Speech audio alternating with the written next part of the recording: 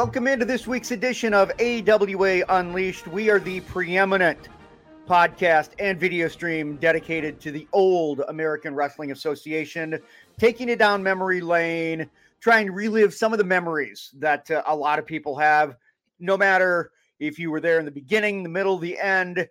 If you've got an AWA memory, we are going to do our very best to get into it. As you can see on the screen, my name is Chris Tubbs. I am one of the three-man band here. Let's bring in the other two, George Shire and Mick Karch. And guys, we got another special edition here because we continue to get a lot of feedback. People still have, we've just started scratching the surface on a lot of the topics, but we still have a ton of questions that people have. So we've got our second ever no DQ and A. And George, why didn't you go ahead and start it out? I know immediately when we brought it up, you got a ton of response, just like almost instantaneously. Absolutely. And, we had our first episode where we did the no DQ&A, and we tried to answer a lot of questions. But when we announced the second one, Chris, my email, literally, it's been flooded. I keep reminding folks that we're going to do our best to cover as many as we can, but we will save them. And eventually everybody's going to get their question answered. It just may not be on this particular episode, but we've got a great bunch of questions today. And Chris, you have those questions and you will deliver them to Mick and I, and we'll do our best. Yeah. And same with you, Mick. I know that you said, on your email and Facebook page, just like George, like people instantly, the minute that we mention it, people are instantly, they want to get their questions in, and that's great. I think people continue to just, the more that we tell them, or the more that you guys tell them, the more they want to know. It's so great because it's like kids in a candy store, and that includes us, not just the listeners. The people will come up with whatever happened to, that's the one that I get the most of all, whatever happened to this guy and that guy. And they come up with names when even we don't think of sometimes. So I think it's a great concept, and I think we're going to be doing it like every 4 or 5 weeks. Mm-hmm. Keep the questions coming. That's why we're here. Yeah. We want to have some fun. And if we don't get to it this time, don't worry about it. We've got questions that are banked, and anything that we don't get to, we will roll over. So by all means, go to Slick Mick Old School Wrestling, George Shire's Wrestling Time Machine on Facebook, on Twitter, at AWA Unleashed, and we got some really cool things that are coming up. So, stay tuned for that. Before we get going, guys, we got the trivia question here, and I want to get to it, Mick. But I know that this was kind of a tough week on a couple of various fronts, and one of those I know was pretty special to you. This is getting to be like way too much, as we say all the time, the passings just seem to be more and more frequent. A name maybe not familiar to a lot of wrestling fans, the general public, but if you were an AWA aficionado back in the 80s, Mike Shields was the TV producer for the AWA, and there's a picture of Mike right there. He passed away unexpectedly not that long ago. When I first came on board with the AWA, Mike was the guy, and of course, under him was Polish Joe Chupik. And Al DeRusha. That was kind of the crew for Vern and the production company. Mike Shields was with the AWA, and then he went down to I believe the Tennessee area, did a lot of production for television down there. Mike was a hell of a guy, and we lost contact, as so many people do, and then all of a sudden, somebody's on Facebook. You come back, and 30 years later, here he is. Just a quick Mike Shields story. When I first was working with the AWA, I was getting my feet wet doing commentary with a monitor in front of me. Believe it or not, the independent shows, you didn't have the monitor. And I know there was one match in particular, Medusa Michelli was in the corner of a wrestler as his manager, and she was doing something in the corner. And I started calling it, look at Medusa Michelli. What is she doing over there? Well, the camera was not on her at the time. The camera was focused on something else. And then Mike Shields in my ear says, "You stupid SOB. It's not on the monitor. It didn't happen. If it did not make its way to the monitor. You don't address it. Yeah. And it pissed me off at the time, but in retrospect, it's like, your least favorite teacher is the one you remember because you got the most out of it. Yeah. And I never did that again. If it's not on the monitor, it hasn't happened yet. But, again, Mike Shields, God bless you, buddy. Thank you for the memories and helping me to get my foot in the door. And we're going to be talking with Joe. And I'm excited because for my full-time job, I am a producer and a host at a radio station here in the Twin Cities. So, not host, not air, whatever. But to me, I enjoy that side of it. And when you told me that, I can completely understand where the producer is coming from. But I mean, if you don't have a monitor, I mean, like, how are you to know? So I'm really excited to talk to Joe next week because I think it's going to be a lot of fun for maybe a completely different look that maybe people probably wouldn't realize. If you don't have good production value, your show completely goes to shit.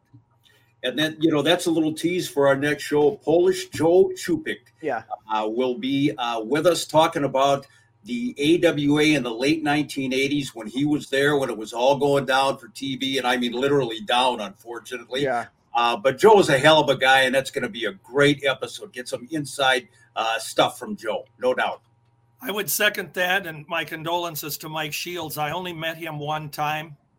That was when I was at the studio with Greg Gagne one time and had a chance just to briefly chat with him. So I didn't know him like Mick, but obviously it's sad, and he was part of the AWA. With Joe Chupik next week, boy, he is. He's a super guy, and he's a good friend. And the values, and you talk about production, Chris. Mm-hmm. If we didn't have guys like Joe Chupik and Mike Shields and Al DeRusha and all of the other great producers of All Star Wrestling, it wouldn't have come off the great program that it was. So these guys, we need them, and we need to, give them attention too. And Joe's with us next week. Yeah, absolutely. I mean, good production can add to a show. Bad production can absolutely kill it. Before we get into the no DQ&A, we do have a trivia question from last week, Mick. And I do want to say that when we give these trivia questions, because we do have so many shows, we have some shows that are banked. We've got a 48 hour. So 48 hours from when it drops. So this show is going to drop on March 29th. You'll have till March 31st to answer. And as a matter of fact, let me bring that up here, guys. I know we're kind of spending a little more time on it, but I just want to go ahead and reiterate that you will have 48 hours, March 31st, to either email Mick or email George and let them know the answer to the trivia question. But without any further ado, let me go ahead and give this to you, Mick. Oh, by the way, that's also a good reason to subscribe as well, because you know when this drops, and you can watch it within an hour. Watch it within 48 hours, because beyond that, we get so many submissions, and when we get these submissions, they're drawn at random. So we've got one winner. You can only win once every 30 days, kind of like radio, because we have multiple, and that's great. Keep them coming. But again, 48 hours. So definitely subscribe on YouTube, wherever you get your podcast. I know YouTube is a big thing, and we definitely want to continue to push that. But Mick, without any further ado, go ahead and give the answer to this week's trivia question. Well, I'm surprised somebody got this. Jack Horner. The question was, in AWA history, what was the relevance of a man named Jack Horner? And he was the ringside commentator, along with Marty O'Neill, back in the early days of the AWA. Not for a long time, but he was one of the pioneers for AWA TV. And congratulations to our trivia winner this week. And that would be Mr. Kehoe. Congratulations to Ryan Kehoe, and you've done it again, pal. And Jack Horner, another blip on the AWA radar over the years. I thought it was Merle Larson. Merle Larson is actually the shout out this week, so that's on me. So we'll flip flop that. Well, shit. I would like to throw something in about Jack Horner. you know, he did have a coffee break with Marty O'Neill in All-Star Wrestling, and that's true. And I'm amazed somebody got that. But he was a popular WTCN TV, which is where All-Star Wrestling originated from in those days. He was a very popular sportscaster, and he had a show called Jack Horner's Sports Corner. And he was one of the first guys that ever had a joint sports team along with Frank Butel, who is another name that old WTCN listeners would remember. And it was the Butel Horner Sports, and they were innovative, and they were the first ones. Mm-hmm. That's more than people needed to know, but Jack Horner, of course, he did play a spot in All-Star Wrestling. Jack Horner's Sports Corner. It just sounds good. He didn't even pull a plum out of his pie. Oh, that sounds, yeah. I mean, that's pretty cool. That's great for marketing and everything. All right, guys. Well, now that we've killed 10 minutes, and I know that we usually have to bulldoze through these pretty quick. Let's go ahead and get started here. First of all, I want to ask you, I've got a question here, one from Twitter from at John Ramblings on Twitter. What was the reaction? And I'll let you start with this one, George. What was the reaction from fans around the territory when The Wrestler came out, the movie The Wrestler? How did they react seeing Vern, Billy Robinson, and others on the big screen? Well, if you're talking locally, which obviously it was for here, it was huge. I mean, there was a good response to it. You know, the fans were aware that the matches were being taped for that movie in the old St. Paul Auditorium, downtown St. Paul. And they realized all the names that were in it. It was pushed heavily. It was AWA oriented. But when you look at that wrestling list, and we could, you know, spend 10 minutes listing all the stars that were in that movie, plus Ed Asner being the big star, and you have the Mary Tyler Moore ties. I guess it was based in Minneapolis for her show as well. And so it had a lot of response, very popular. And Mick and I, we had the opportunity to actually go to the premiere at the France Avenue Man Theater in Bloomington. So it was a huge night, spotlights all over the place and red carpeting, and every wrestler in tuxedos with their respective wives or partners that night. I mean, it was a regular Hollywood premiere. It was huge. All right. I got another one here from Twitter from JRick89. And I'll throw this one at you, Mick. This is kind of a last-minute one. I'm a St. Paul guy. My grandpa used to tell me stories of seeing the Crusher driving down University Avenue. What wrestlers lived in St. Paul specifically, and what parts of the city? Do we know? Like, I mean, was it a common occurrence to see just wrestlers out and about? I think you heard that periodically, or at least people would claim that they saw a wrestler. You know, it might have been a big guy with red hair, and somebody said, "Hey, I saw Larry Hennig at the 7-Eleven." As far as who lived in St. Paul, I really don't know. I know that Nick Bockwinkel lived in Mendota Heights for a while, and Egan and in that area. As far as seeing Crusher in St. Paul, my guess is that if he was driving, he was going east on 94, and he was going back to Milwaukee.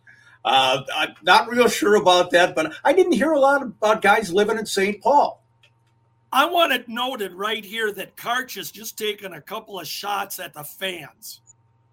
It wasn't me, guys, today. Did you notice how he tries to shift? He tries to project that blame when we know how full of shit this guy is. Anyway. Oh, wait a minute. What?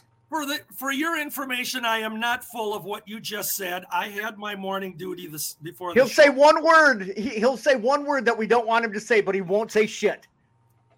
You notice that? I know. The one word we don't want him to say, he says. Oh, with a capital M? Oh, my God. We have another question, Chris? Yes, we do. This one's for you, George, from Charlie Lefevre. Who was the wrestler that the Sheik attacked on TV when the wrestler tried to stop Sheik from abusing his lady valet?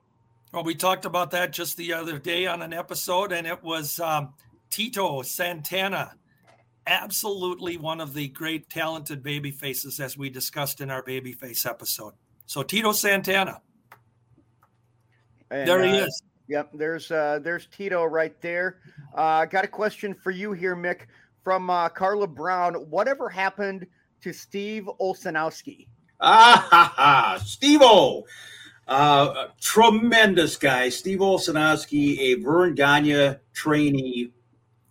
Steve's dad, Larry, actually played football for the University of Minnesota. Steve had a great career as a babyface, not only here in the state of Minnesota, but he was actually a national heavyweight champion in Georgia. Look at him there. That's not his ring attire. Steve went into the insurance business once he got out of wrestling. God, he looks too professional to be in the wrestling business. Oh, Steve was just a tremendous, tremendous guy. And a lot of people know that when Sherry Martell was here in the state of Minnesota in the AWA, she was actually living with the man under the mask for the AWA, Ninja Go. He was a Japanese native, Japan native. When he had to leave and go back to his homeland, Steve Olsanowski, old Steve-O, donned the Ninja Go outfit. And he was at ringside for the AWA. And sad to say, a lot of people knew it. You know, they were yelling, Steve Go, Steve Go. So, it didn't quite work out, but Steve is still alive and kicking. We see him at some events around town. Love the guy. Great, great friend. All right, got another one for you here, George, from Jerry Frilseth. I remember in the magazines always seeing some territories having lots of masked wrestlers. How come the AWA only had Dr. X and the Super Destroyers? Well, to answer that question, I would say the AWA didn't just have Dr. X and the Super Destroyers. The Super Destroyers, the three of them were Mark II and III, which were Bob Remus and Neil Gway. Bob Remus, of course, later Sergeant Slaughter. We had Don Jardine as the Super Destroyer, but we also had the masked Mr. M, Dr. Big Bill Miller. He was one of our first, and man, he was over. And he was the AWA champion for 8 months. We also had Double X, Dr. X's super secret lookalike partner, Double X Jim Osborne. And we had the Texas Hangman later on in the AWA, which was comprised of 3 guys. Their names are escaping me right now. Took the masks. But we had Tony Nero, who was known as Mass Man. And so they're not the only ones, Dr. X and the Super Destroyers. But Vern wasn't big into the masked wrestlers. That was something if you did go down south. And I can tell you this was weird. You'd go down to sometimes in Florida or Atlanta or Tennessee, and they'd have 5, 6, 7 masked wrestlers on a card. And that's overdoing the gimmick. And I mean, it's just crazy. You know, the gimmick was so special. It deserved the attention that Vern gave it and used it right. All right. Question for you here, Mick, from Stan Gray. He said he read somewhere that Kurt Hennig suffered a bad injury during AWA strap match with Wahoo on TV. What do you remember about that?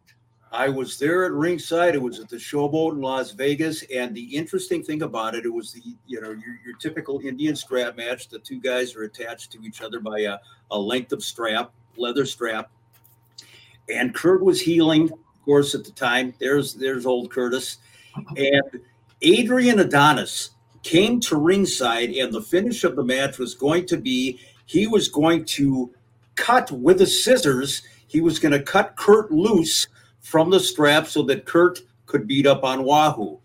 Well, somehow or other, Adrian misfired a little bit, and this is a big scissors. I mean, this isn't just, your blunt edge kid scissors. And he cut Kurt between the thumb and the forefinger, that kind of fleshy area there, and he really did a number on him. And I believe it's out there someplace on YouTube. I believe it's like that part of the hand right there. Yes, sir. He got him, and he got him good. And Kurt needed to be stitched up, and it happens. Obviously not intentionally, but it was pretty serious at the time. I remember Kurt was obviously not very happy at the moment. And I've had an injury to that part of my hand, guys, like several times. I mean, I've cut it. I've got like UCL injuries and everything, and I can tell you right there, it is a tough place to have. An injury right there, because I mean, it's because of the flexibility. It's hard to stitch up, and you've got the nerves. So I mean, I could understand where you wouldn't think on that little bit of the hand, but that could be a pretty significant injury. Oh yeah, and it was. All right. My dad had a knife go through here, come out over here, just like you're talking about.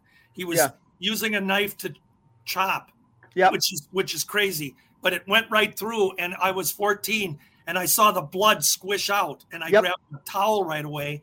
And of course, he took about 10 stitches, but it literally went right through that section. Yeah, I was actually chopping, or not chopping. I was dislodging some turkey burgers years ago. That's why I don't eat turkey burgers anymore. But yeah, I know, right? But yeah, I had it stitched up, and it sucks. So I mean, that I didn't know that was the injury to Kurt, but I can only imagine. I mean, that's not an easy one to come back from. All right, for you, George, from Paul Partica. I hope I said that right, Paul. He was wondering, was Paul Diamond over? What heel would have made a great babyface turn? Well, Paul Diamond, I'm going to assume, because he didn't clarify, I'm going to assume that he meant the first Paul Diamond, but he may have meant the second Paul Diamond. There were two of them. One was Paul Diamond in the 60s, which was Paul Leyland, and he was really over with Jack Lance as an opponent and with Dr. X as an opponent. He was a good-looking dude, and the ladies, I guess, loved him, and he had a good run here. Vern Gagne even teamed with him. But the other Paul Diamond, later in the 80s, Tom Borick, and he was with Pat Tanaka, and they were the AWA Tag Team Champion. Yeah, Bad Company, I believe. Bad Company, BADD, yes, along with Diamond Dallas Page, which got his start. So, yes, both were over, whichever one you were talking about. And I don't know how to pronounce Paul's last name either, but I was thinking it was Partica. But he'll correct us. Either way, we love his question. And then before I forget, the three Texas Hangmen to the last question. Yes. Gantner, Mike Richards, and Tom Bennett. And they didn't come to me right away, but as we were talking here, I caught it. Yeah, and the Texas Hangman, I mean, they were one of the heel teams that I could remember. Again, when I started, because I started watching in the mid 80s. This one for you, Mick, from Boz Fritz. Why didn't the AWA feature more lady wrestlers back in the day? And who do you think were the company's best female wrestlers? As far as not featuring too many lady wrestlers back in the day, the business was not like it is today, where the women are featured every week and you've got a roster of, talent that shows up at pay-per-views and etc. So it was kind of a unique attraction back then. So the AWA would kind of recycle the women wrestlers. They'd come into town maybe once, twice a year for special holiday shows and what have you. As far as the best wrestlers in the AWA women's division, a lot of people would figure I was going to say Medusa Michelli.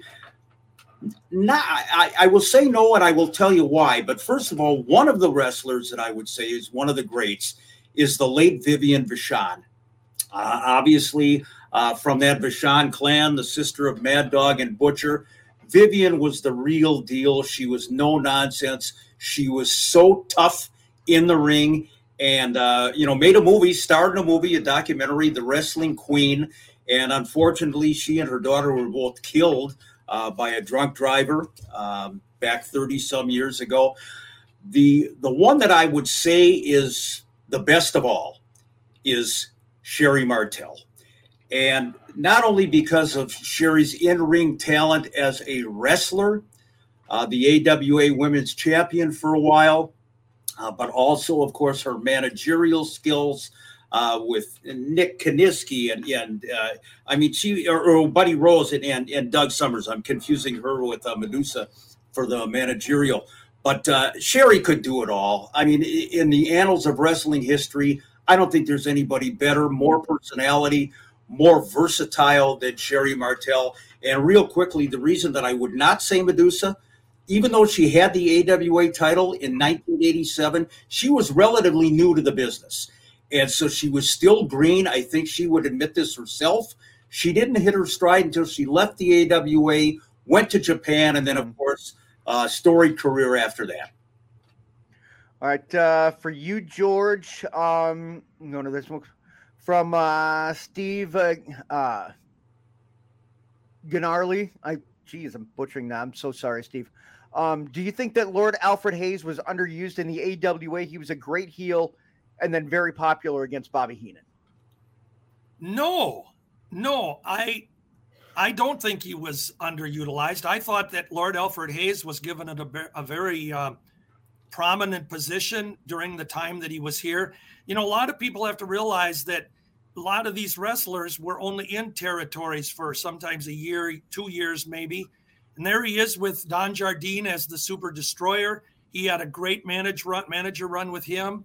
He also managed, we talked about him a minute ago, the Super Destroyers, Mark II and Mark III. And then, his feud with Bobby Heenan when he flipped into the babyface. It was the lesser of two evils when you have two heel managers going at it. And that was some genius promoting.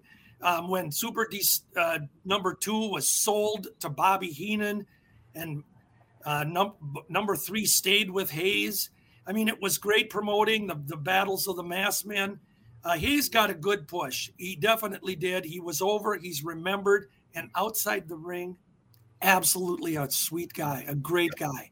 So I think he got a good run. And Steve, I'm sorry, I don't know how to pronounce your name either, man, but we love you. Steve, that's what we're going to call you. And thanks for the question. Yeah, I'm going to say it's Steve Gennarly. That's what I'm going to go ahead and say, because I think that's what it looks. So again, Steve, I apologize if I got it wrong. We're not saying we could pronounce it right, even if he told us, but yeah, pronouncing Crunch's name. I'm doing my best. Hey, for you, Mick, from Janice Schutz. A few years ago on a wrestling website, I read your kind of an incident between Vern Gagne and a referee at Vern's 1981 retirement match against Nick Bockwinkel. She thought it was hilarious. Can you go ahead and share that? Real quickly, because it's a long story. The referee in question was Doug Gilbert. And Doug had been a journeyman wrestler, real decent career. He started in the AWA as a babyface back in the early 1960s. And then he went on to a career as a heel, was a masked man for a while. But for some reason, there's Doug right there. Vern brought him in as the special referee. Now, I don't know if Vern thought everybody would remember Doug Gilbert from, 15 years earlier. But what happened was there's at one point in the match, Vern has Nick on the mat, and he's working on Nick's leg. And Nick reaches around, and he's grabbing Vern to break the hold in an obvious chokehold. Obvious. Doug Gilbert, the referee, is like he's catatonic all of a sudden. He's on all fours. He's looking at the action, but his eyes are glazed over. This is not part of the storyline. The man is gone. He's not paying attention to what's going on in the ring. And I'm shooting pictures at the time for PWI, and Vern says, Gilbert, it's a choke. Nothing. And Nick continues to pull back. And again, Gilbert is, you don't know what happened. If he's dreaming about the after party, what's going on? Vern again says, Gilbert, it's a choke. Nothing. Within earshot of the microphone at ringside, the TV play-by-play, Vern says, Gilbert, God damn it, you will never referee up here again. Well, that snapped Gilbert out of his stupor, whatever it was. And I just lost myself here. Let me see if I can get Vern's somewhere with a wire cutter. But he said, Gilbert, you're never going to referee up here again, which he did not. Gilbert did not. I remember Gene Okerlund doing commentary, trying to cover it up by saying, well, the Vern Gagne's giving the referee a little heat. Thinking, a little heat? He just sent him to hell and back. Gilbert got even with Vern at the end of the night. There's an after party, and Vern is posing for pictures with some of his friends, Bud Grant, Leo Namalini, and Gilbert photobombs Vern with his finger up his nose in the background, and we did not see Doug Gilbert up here again. Oh, that's fabulous. Oh, great stuff. I would point out that Doug Gilbert, I don't know how many people did remember him that night from his stays, but he was here in 77, 78. And by 1981, he had basically retired from pro wrestling from his career. Sadly, he left us some years back from Alzheimer's. Yeah. And but a great guy outside the ring. And we could have a Doug Gilbert episode because he really did play a big part in the AWA and in pro wrestling. The next one for you, George, from Ron Lagerstrom. Who were the bookers for the AWA over the years? You know, when I saw that question, and it's hard to it was hard for me to come up with an answer. And now that you're bringing it up, I'm going to have to kind of plead the fifth here. The thing about bookers, that became a later terminology in the 80s, 90s, and so forth. Back in the day, the bookers, if you want to call them that, it was Wally and it was Vern primarily that called 95% of the shots that were taking place in the business. And when I thought about the question, I know there were guys that would interject things to them with ideas, or maybe we could do it this way. But most of the angles, the storylines and matches that took place, it came down to Wally and Vern. They planned this stuff out. And Nick Bockwinkel did have some say in things. So did Ray Stevens and Wahoo McDaniel. But I think if you want to be fair, we didn't have the traditional booker like they did later on. And it really was Vern and Wally. How far in advance did they book their show? Did they have an end result like we hear now and they book backwards? Do you guys know what their philosophy was in booking the territory? Absolutely. They would go out approximately 6 months if they had a storyline and 2 wrestlers or a tag team in a program. Okay. And they would start with the finish and they would back it up. And this is what we were going to do to get there. Okay. This one for you, Mick, from Dan McClellan. And this will tie into next week with Joe. It seems like wrestling today is one big TV production designed to sell pay-per-views. How does it compare to the old studio days of AWA All-Star Wrestling? I would say in 2 ways, and they're not that much different. One, obviously, is in the size and the scope of the production. I don't know how much Vince McMahon spends on every Raw taping, every SmackDown taping, with the intent to get people to buy the pay-per-view. Back in the day, it was the small studio setting with the intent to get people fired up to buy tickets to go to the auditorium or the armory or whatever for the match. So the philosophies were the same, but I think that pretty much that's where it ends. Because again, if you look at old YouTube videos, or if you have the opportunity to be in the AWA studio back when they were taping, you know, the magic of that, nobody was holding a sign in front of your face. The audience was not chanting "you effed up" if a wrestler blew a spot. So apples and oranges, but I think the philosophy was the same: get people into the building. All right, the next one for you, George, from Lonnie Jandro. If you could have booked the AWA title after Mad Dog held it, who would you have made champion? That's an interesting question. You know, the AWA takes criticism because Vern basically held the championship the longest. Mad Dog gave it up in 67. Vern took it back, held it for 2 years, had a very brief couple weeks where he lost it to Dr. X, but he won it back. So sometimes you don't even count that. And then he held it until 75. I always thought that what they should have done in 68 was Vern should have lost it to Dr. X. Let Doc hold it for a while because he was going to be here another couple of years yet. Could have held it for maybe 6 months to a year, and then he could have lost it, and this was my idea, to Billy Red Lyons, which would have made perfect sense. And then when Jack Lanza was being put over, have Lanza take it from Billy Lyons in 1970-ish, give or take, and finally Vern comes back and wins it. And then it follows the natural progression to get to Nick Bockwinkel. And it would have broken it up very nicely and made sense. That's fantasy booking. For you, Mick, from Stephanie Erickson, writes, my grandpa used to attend the Twin Cities matches religiously and rarely came home disappointed.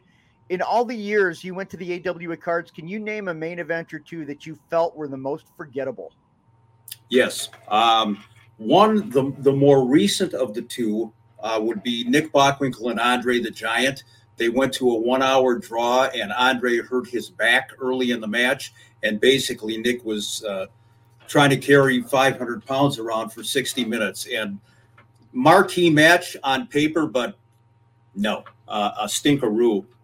The one that I recall from back in the day, a man named Boris Brezhnikov came into town, and he wrestled the Crusher in the main event. And Boris Brezhnikov, there's Boris, not an actual life-size photo, obviously, not anatomically correct, but Boris became Nikolai Volkov later on and had a storied career, but he and the Crusher had a main event in Minneapolis that I think went about 5 or 6 minutes.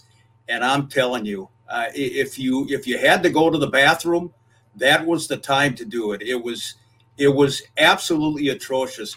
And this is 50 years ago, and I remember it like yesterday, which kind of shows you where my life has gone for the past 5 decades.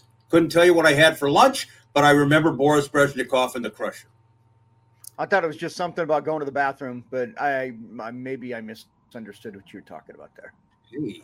All right, for you, George, from William Beta, the AWA being located in Minnesota, how come they never had a Minnesota state champion? I think that's a good question. I thought that was a very good question, but then I realized that the answer was very simple. Vern wasn't going to recognize any other champion other than his title. And again, that's probably ego, but he didn't need to have a Minnesota title because he was here and he could always defend the champion, and he didn't want another wrestler associated with champion. Now, Vern's not here to defend himself on that, but I have talked to Greg about that years ago, and I think that's really what it was. Vern wasn't going to have another champion. Minnesota champion wouldn't have made any sense to him. The next one for you, Mick, from Sean Buckridge. With the documented animosity between Vern Gagne and Eddie Sharkey, why did Vern start to use Eddie's PWA wrestlers near the end of the AWA run? You know, it's really interesting. When Eddie Sharkey was running his Pro Wrestling America promotion at George's in Fridley, which was kind of the staple, that was home base for them, Vern and the AWA were still running. Not consistently, but they were still running. And I remember Vern had said, there's Eddie with our good friend, Derek Starfire Dukes. Boy, you talk about Mr. High and Mr. Low. But Vern was adamant. We're not using anybody that, works at a bar or a nightclub. That's just not professional. That's, so on and so forth. Well, towards the end of the AWA run, when all the major talent had gone elsewhere, where do you suppose Vern looked? You had Ricky Rice, you had Larry Cameron, you had Jerry Lynn, you had Beef Burton, you had Derek Dukes, all the guys that had been working for Eddie Sharkey over at George's and Fridley, all of a sudden were on AWA television. So it came back full circle. So it got to the point where Vern, he had to make amends with Eddie, and as he did when he wanted to use the Road Warriors, so it happens. You suddenly forget your grudge if there's a need and there's a monetary impact on you, and that's what happened with Vern and Eddie. All right, let's get to the next one here. Going back for you, George, from Gregory Zielinski. Whatever happened to Billy Red Lions? He seemed to disappear after his feud with Dr. X. Weird that we have another Billy question. I just mentioned his name. Billy was in the AWA from 68 August until right about the end of 1970, 71, early 71. But it was typical. They came to a territory and they were here for a while, got a push, and then they moved on. Billy left here because, this is the primary reason, Bill Watts had went down to the Mid-South territory to work with Leroy McGurk, and Bill needed to bring in some wrestlers of note for the new promotion. He brought in Billy Red Lions, who he had worked with and teamed with in the AWA, and he also brought in guys like Dutch Savage and Buddy Roberts, Jerry Brown, And that's really what happened. Big Luke Brown went down there with him. That was what happened. He went down as a favor and just never really came back. And by that time, Dr. X was gone. And so the brother-in-laws weren't working in the same territory. Yeah. So really, when he left, I mean, that was pretty much the end of it then, right, George? Right. He never came back. Billy never came back here. For you here, Mick, going down from Rich Shannon, how strict was Vern about keeping kayfabe? How did the AWA feel after the infamous 2020 TV expose regarding blading? Vern was an old school promoter. He was a professional wrestler, and he kept strict kayfabe. I mean, it was absolutely, you followed the rules, you protected the business. In restaurants, in hotels, the heels and the baby faces, you know, their only means of communication might be a wink or a nod as they were passing each other in the hallway.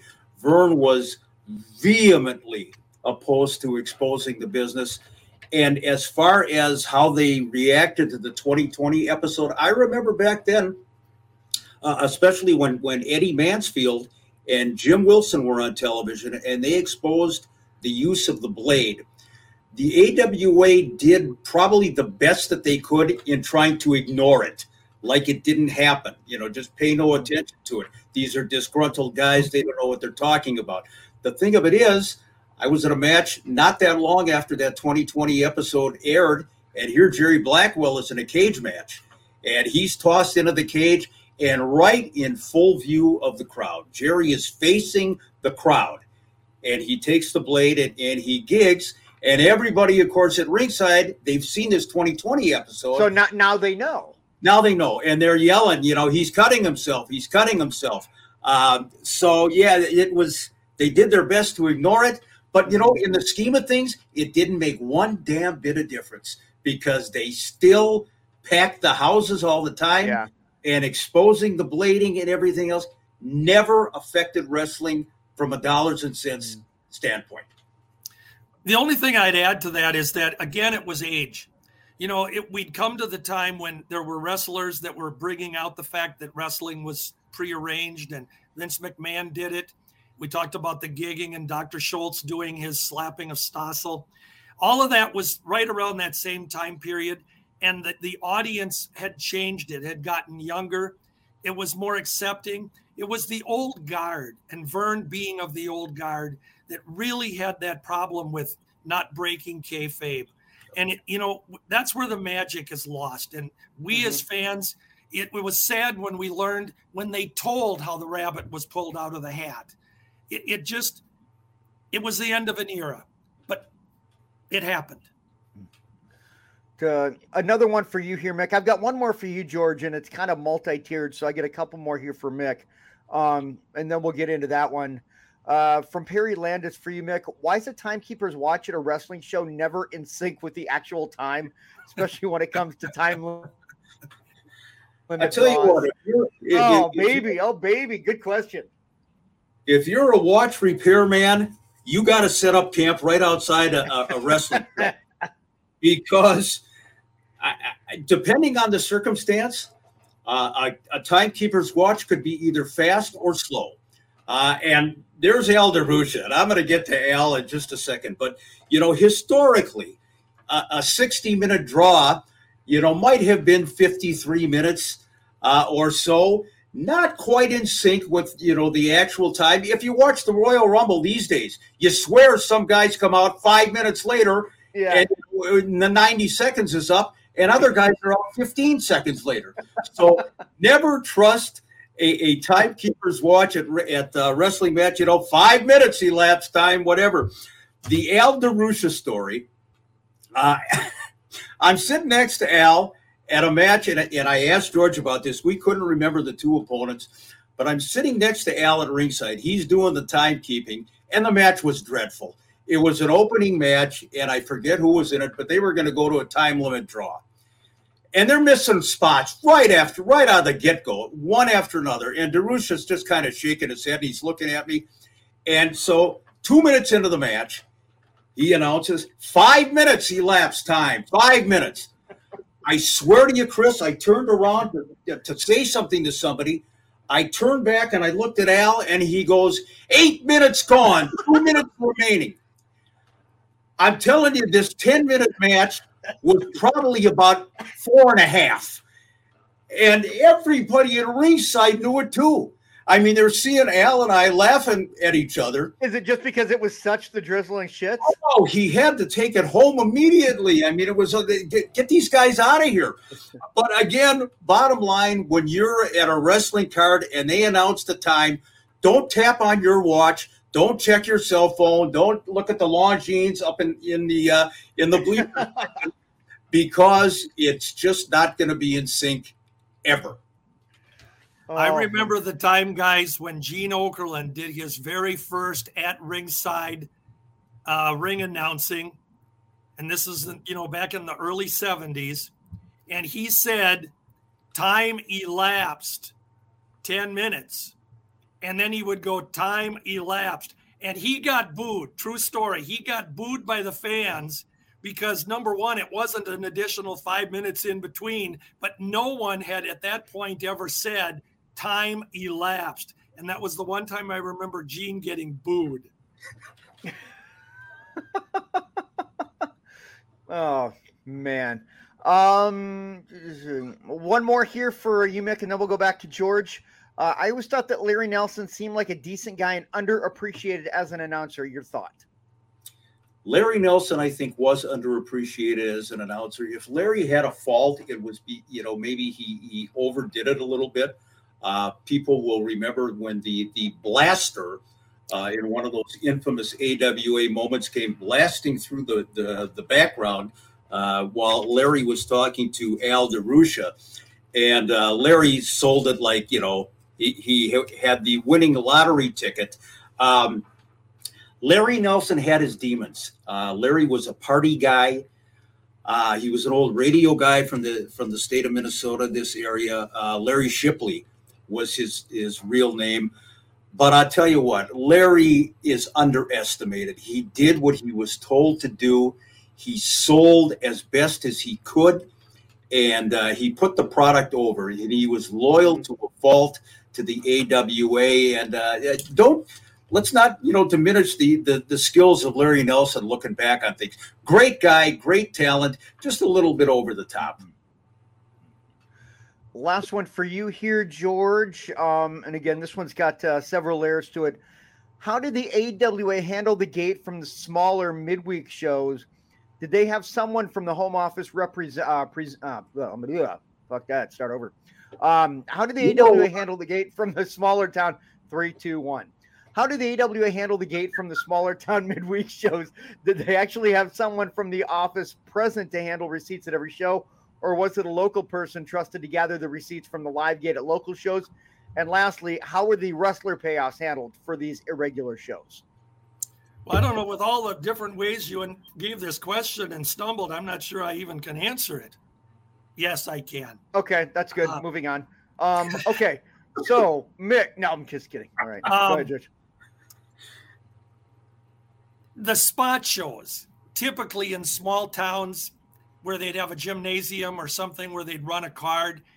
Usually it was one of the wrestlers on the card that were there that were put in charge of that particular night. And they'd only have 6 wrestlers, 4, 5, 6 wrestlers on the card. And the wrestler was put in charge.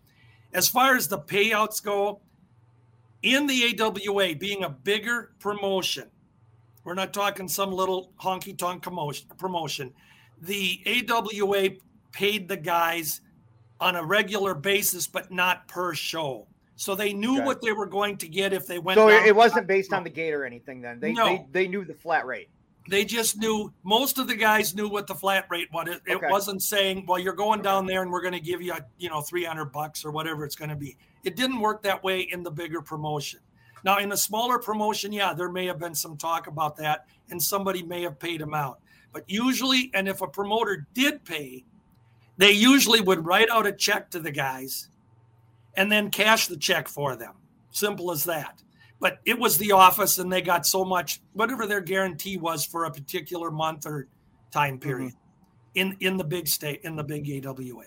Okay. And I know that's something that I want to get into a little bit deeper down the road is just the payouts, because I know a lot of people are very curious about the payouts and kind of how that happened and kind of how that was distributed.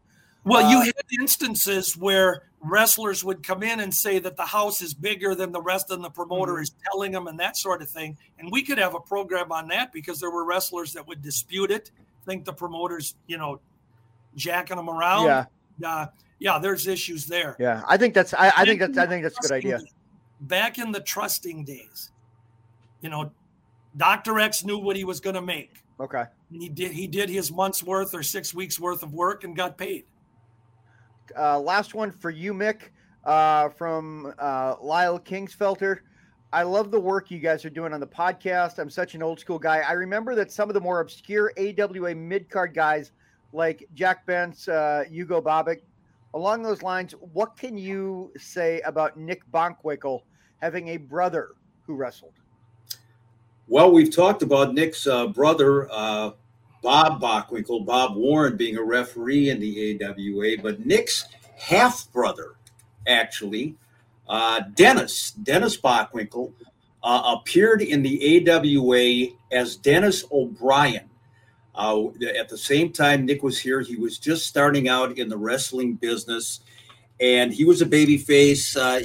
Not a lot to him. I mean, he worked a couple of events in the Twin Cities area around the same time that Dennis Stamp was here. Dennis Bockwinkel went down to Texas. He developed a more rugged style. Great guy outside the ring. I got to know him personally, and sadly, accidental drug overdose took Dennis's life. I believe he was only 29 years old at the time, so never really got started, never really flourished as a wrestler. But in AWA history, Dennis Bockwinkel, Dennis O'Brien. All right, got a few minutes left here, guys. Let's go ahead and get to the shout outs before we get to the trivia. So George, why don't you go ahead and start us out here? You're going to have to remind me, Chris. Did I have somebody that I was shouting out to? Yes, you had Dean Reynolds. Dean Reynolds. I give him credit for being a great listener because I've gotten emails from him, and he's one of these guys that kind of tells me what happened, and I like him because his memory is pretty good, and he wants to know more, and I just appreciate that he listens. I don't know Dean Reynolds. I'd like to sit down with him sometime and talk wrestling, so keep listening, Dean, and thank you very, very much. It's always appreciated when you reach out to us. And Dean Deaf enjoys our podcast on YouTube while watching with his friend Bruce Anderson. So yes, and let me point out, he points out that Bruce Anderson is deaf, and he watches the YouTube videos. That's awesome. And that, I think, is incredible. And the fact that Dean reached out with that story, keep listening. And in the case of his buddy, we're glad you're with us. And that's what's great about YouTube, you guys, is the fact that we've got so many visuals. We try and bring some of the visuals. So even people that you can't, even if you're not, you don't want to listen, you kind of want an extra layer of it. That's what's so great about YouTube and being able to put all of these pictures and all these visuals. And I absolutely love that. What about yours here, Mick?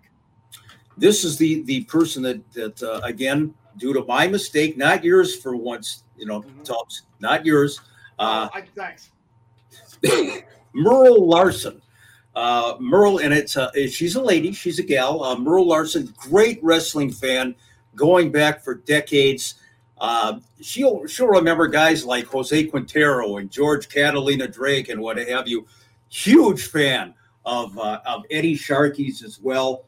Merle is a regular listener and get some emails from her. So really appreciate it, as we do everybody supporting us in this effort. So hello to Merle. And I'm going to go with Twitter to Mr. Jim Diamond Esquire, who is a photographer for several promotions, local promotions, and favorite wrestler has been and always will be the late Kurt Hennig. So you can't go wrong with that. And so I'm grateful to everybody who continues to support the podcast. Go ahead, Georgie. I was going to make a comment since we're doing Q&A. I had a question that someone asked me, and Mick kind of touched on it. You got about 3 minutes here. When you talked about Dennis O'Brien, the guy asked me, he said, how come the AWA and Jack Bence's name got mentioned? Mm-hmm. He says to me, how come these guys were put over as being somebody, or how could fans believe they were credible when they were older? Now, if we remember Jack Bence, he was an older wrestler, but he had paid his dues for 20 years. Mm-hmm. And so he was definitely worthwhile in the ring because the boys learned from him. And that's what the idea was, putting over the new breed. I think Jack Bence was 97 when he debuted here, actually. So he'd been around the business for a while. Let's get to the last trivia question here, Mick, and let's go ahead and do it, and then we'll bring it home. Okay, trivia for this week. Black Jack Lanza, who is actually a Minneapolis native, great career not only in the AWA, but all over the place.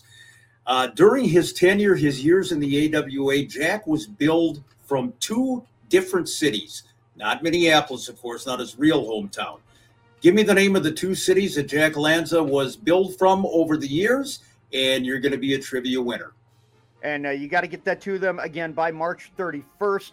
mickkarch@gmail.com or George Shire at Comcast.net, again, by March 31st. All right, guys, time to go ahead and bring it home.